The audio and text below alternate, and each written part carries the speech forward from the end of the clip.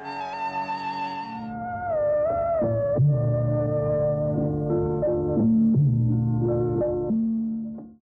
psychological and emotional background for the attainment of the ideal of socio-economic justice can be primarily created by progressive intellectuals in Kashmir and in India. That is a challenge to us all, and we must take up that challenge in a spirit of dedication. I am conscious, and so are all intellectuals in this country conscious, that the process of building up a true modern spirit in tune with the progressive requirements of democracy is a very difficult process indeed. But we cannot avoid accepting the challenge, and it is our proud privilege to stand up to that challenge and make our contribution to the development of a proper intellectual and emotional climate in which the democratic values will be nursed and nurtured, and the ideal of Indian democracy will be slowly but inevitably achieved. I feel that even in Pakistan, there must be a class of progressive, forward-looking intellectuals who do not feel happy about the theocratic way of life adopted by Pakistan, and who may not be influenced or prejudiced by the Hate India campaign in which Pakistani political power indulges from time to time. Their number may be small today, and their voice may be inaudible. But it is my faith that the voice of reason, though inaudible today in Pakistan, may become audible, articulate, and vigorous tomorrow. Let us therefore work to establish contacts between the progressive intellectuals in the two countries. We are not concerned with the exercise of political power. We are not concerned with the political battles and fights going on between the two countries. As humans who believe in the progress of the human race, we are concerned to talk to each other with a view to establishing a climate of human progress. Let us open doors of communication, as many as we can. Let progressive ideas travel from India to Pakistan and from Pakistan to India. Ideas that give the message of tomorrow and that do not look back at the tragedies and quarrels of yesterday. This hope might sound unrealistic today. It might even sound utopian. But history shows that the utopia of today sometimes becomes the commonplace of tomorrow. When one thinks of it dispassionately, one realizes how India and Pakistan are bound together in many common features. Indeed, it is difficult to visualize any other two countries which have so much in common as India and Pakistan have. Though the two countries became separate under unfortunate and tragic circumstances, let us recall that until 2 decades ago, we were one country, and we have passed through common experiences, good and bad. Is it not true that Mohenjo-daro and Harappa in Pakistan are treated by India as much a part of her history as Delhi, Agra, Ajmer and Lucknow are treated as a part of her history by Pakistan? Look at the languages which are spoken in both the countries. There are 3 or 4 languages which are common to both the countries. As a result, think of the literary heroes who are honored by both the countries. Are not our modes of dress common? Is it not true that our food habits and our customs and beliefs are similarly common? Has not India had the same common traditions in music, dancing, art and painting? Did we not share the same sense of values until we parted? After partition, India has been nursing and developing a modern, rational and democratic sense of values, while Pakistan in anger and fury has gone back to theocratic values. Anger and fury make men and communities blind.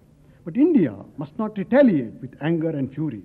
India must patiently wait and try to remove anger and fury from Pakistan's mind and restore in Pakistan's climate respect for the same sense of values which make the life of the community and of the individual rational, scientific, progressive and forward-looking.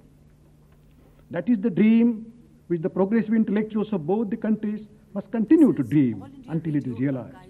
Today, we have to create an elan of understanding, cooperation and coexistence between the two countries.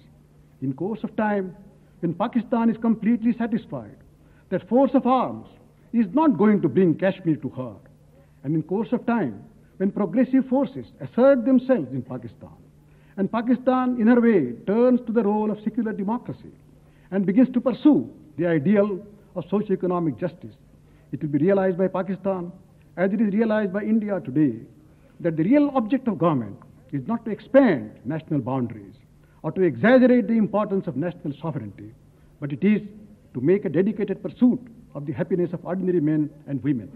It is because it is the beacon call of that ideal which, though distant today, will create the elan of cooperation, understanding, and coexistence between the two countries.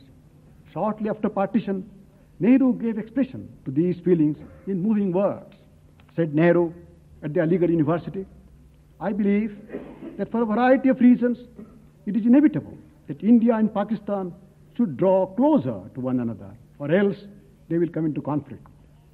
There is no middle way, for we have known each other too long to be indifferent neighbors. I believe, and indeed, that in the present context of the world, India must develop a closer union with many other neighboring countries. But all this does not mean any desire to strangle or compel Pakistan. Compulsion there never can be, and an attempt to disturb Pakistan would recoil on India's disadvantage. If we had wanted to break Pakistan, why did we agree to the partition? It was easier to prevent it then than to try to do so now, after all that has happened. There is no going back in history. As a matter of fact, it is to India's advantage that Pakistan should be a secure and prosperous state with which we can develop close and friendly relations. If today, by any chance, I were offered the reunion of India and Pakistan, I would decline for obvious reasons. I do not want to carry the burden of Pakistan's great problems. I have enough of my own. Any closer association must come out of the normal process and in a friendly way which does not end Pakistan as a state, but makes it an equal part of a larger union in which several countries might be associated." Later, however, when the relations between the two countries grew more and more bitter, and the expression of the best sentiments from the one were misunderstood by the other, Nehru became sadder, wiser, and more cautious. Talking to Schlesberg of the New York Times in March 1957, he said, "20 years ago, I would have said that certainly we should have some kind of confederation, not federation of independent states, with common defense and economic possibility. The difficulty now is, if we talk about it, this upsets our neighbors because we are so much bigger. Nevertheless, of course, this remains the logical future path, confederation with each member nation maintaining its independence intact." In 1960, President Ayub Khan also gave expression to similar sentiments.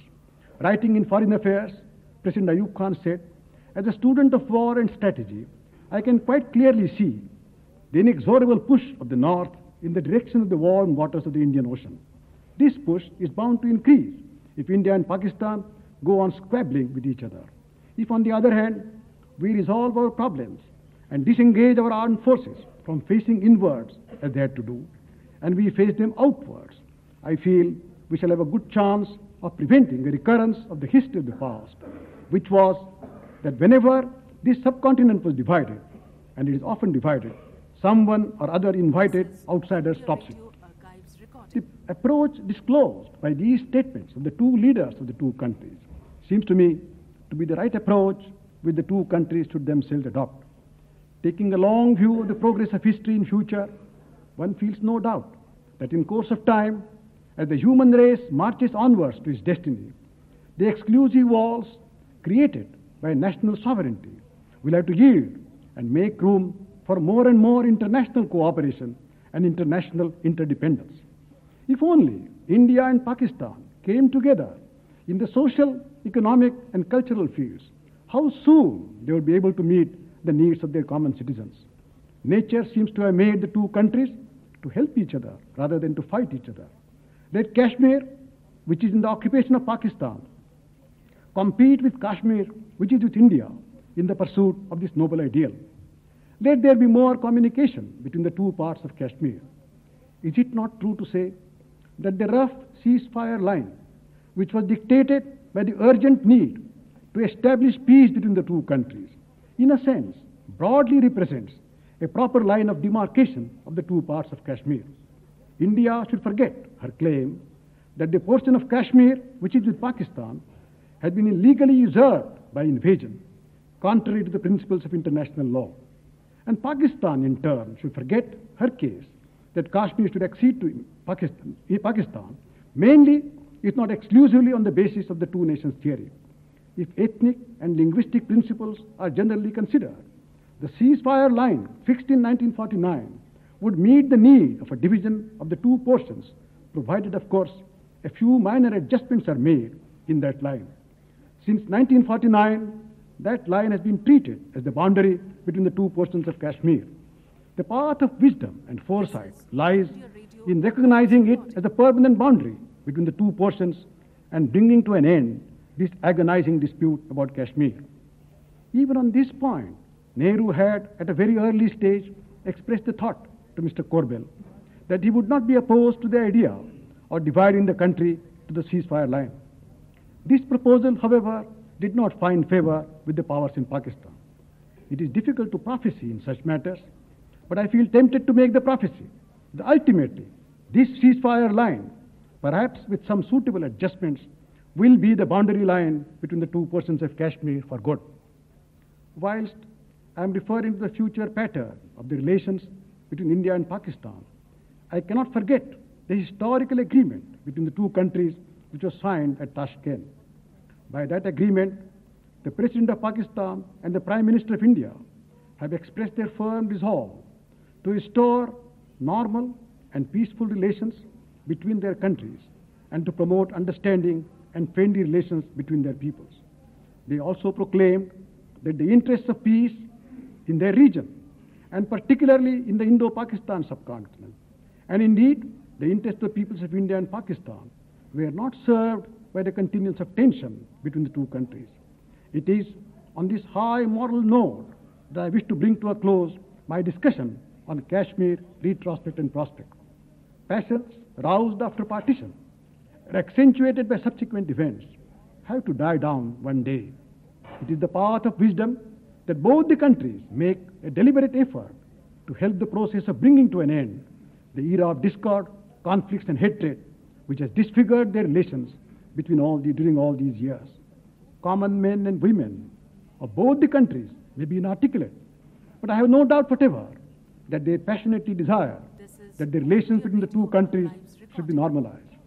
That alone will enable them to look forward in their respective regions to an era of progress, prosperity, and happiness. In describing the invasion of Kashmir by the raiders in 1947, I have already referred to the fact that when Maqbool Sherwani of Baramulla faced death, he shouted, "Long live Hindu-Muslim unity." I am sure all progressive intellectuals, both in India and in Pakistan, would share my faith and hope that in both the countries, this message from the dying lips of Maqbool Sherwani will resound from place to place and take within its benevolent sweep not only the Hindus and Muslims, but all the communities belonging to all the religions which claim the proud privilege of living in India and in Pakistan. That is the way secularism will thrive, and that is the way common men and women of both the countries will find fulfillment of their dream to enjoy in full measure life, liberty, and happiness. Jai Hind.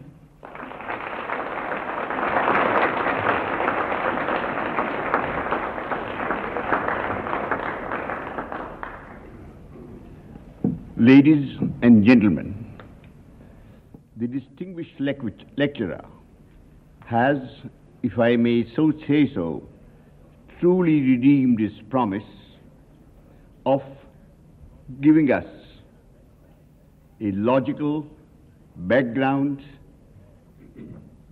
both as to political matters, constitutional matters, and historical matters in regard to Kashmir. I have a vivid memory of an evening late in December 1947 when we met in the then small house which the Prime Minister of India occupied.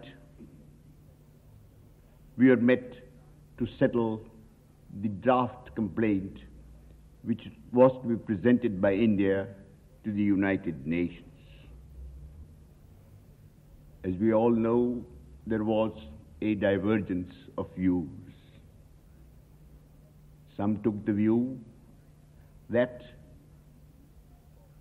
an easy solution to the problem would be for the Indian Army to march to the border between Kashmir and Pakistan and leave the initiative thereafter to Pakistan.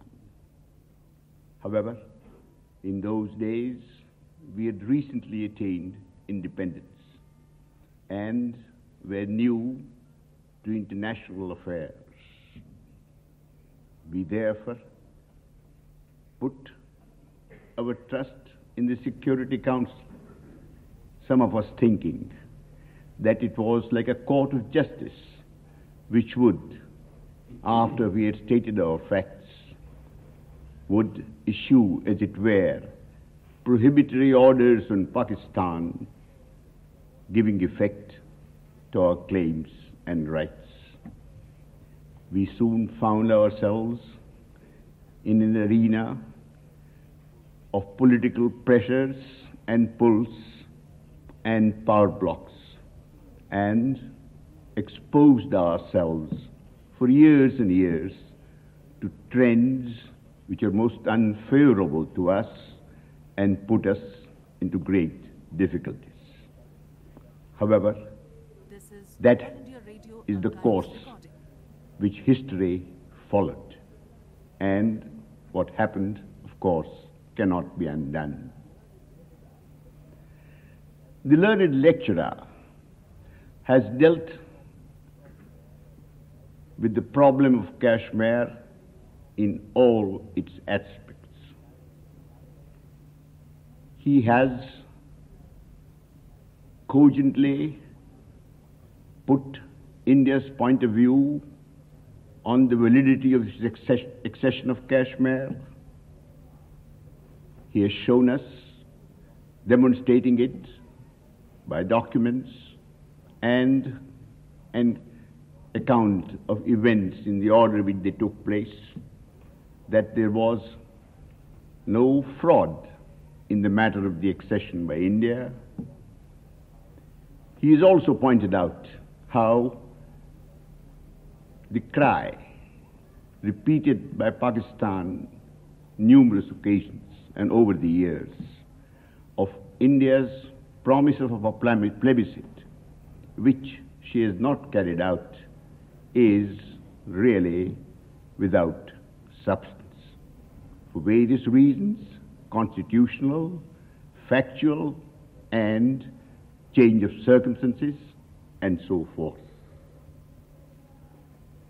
I'm sure the purpose which moved the lecturer to produce these lectures, he's told us that, so that foreign questioners may be answered, has been amply served by what he has put forward in his lectures. The difficulty which I always found in convincing the foreigner about the truth and justice of our attitude on Kashmir was the fact that Kashmir had a predominantly Muslim population.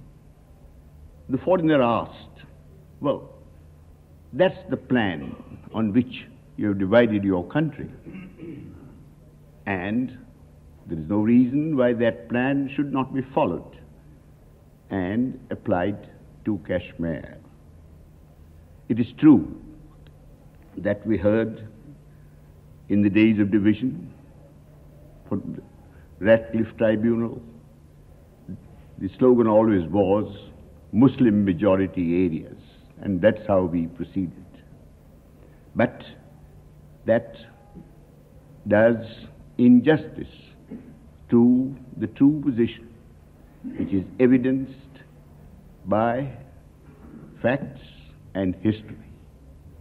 If all Muslim majority areas or Muslim majority states were to go to Pakistan, how was the question of accession left to be decided by the ruling prince himself, as it was by the British under the Independence Act?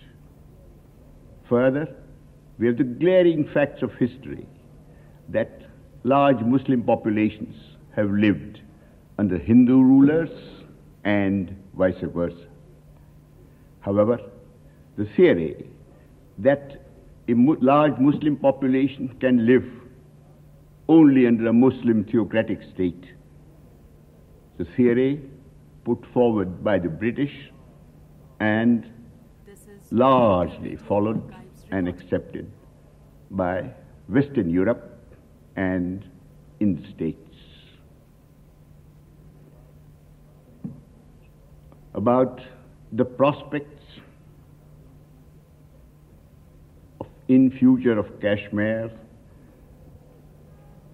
I fully share the hopes which the distinguished lecturer has expressed. But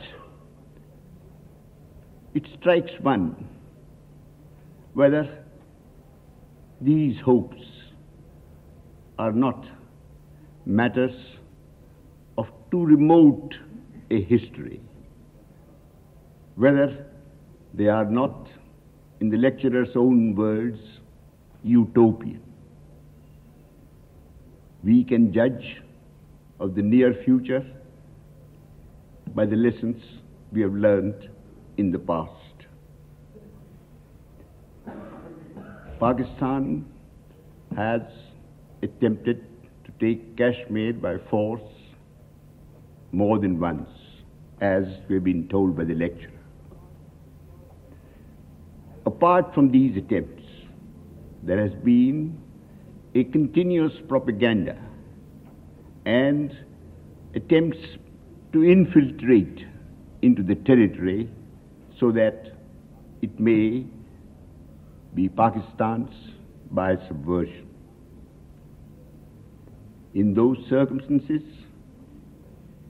though one may wish it, and wish it very much, it's very difficult to hope for a rising influence of intellectuals in Pakistan which may bring about a change in the ideology of those who govern Pakistan. For the immediate future, and that is what the citizen today is concerned with, the first and the foremost need seems to be to keep ourselves ready to meet any aggression which may come from Pakistan or from Pakistan assisted by or combined with China. The language of strength perhaps would bring Pakistan sooner to wise thoughts and a changed ideology in reference to India. By saying this, I do not in the least wish to suggest that we should not pursue the policy of peace, an attempt to come together with Pakistan, which we have pursued for years and which we are still pursuing, notwithstanding the attitude of Pakistan even after the Pact of Tashkent. Vital equally is a proper and efficient administration of the state of Kashmir. Nobody who knows facts can pretend that the administration of Kashmir over the years has been what it ought to have been. There is no reason why, as we have done in some other states, able administrators be not sent down from India to handle the administration in that state so that it may be efficient and not corrupt. To my mind, the prospect for the immediate future if it has to be a safe and favorable prospect, both from the point of view of India and Kashmir, lies in our adoption of principally of the two measures which I have mentioned. If we adopt them, then we can confidently look forward to a prosperous Kashmir integrated into India. Thank you, gentlemen.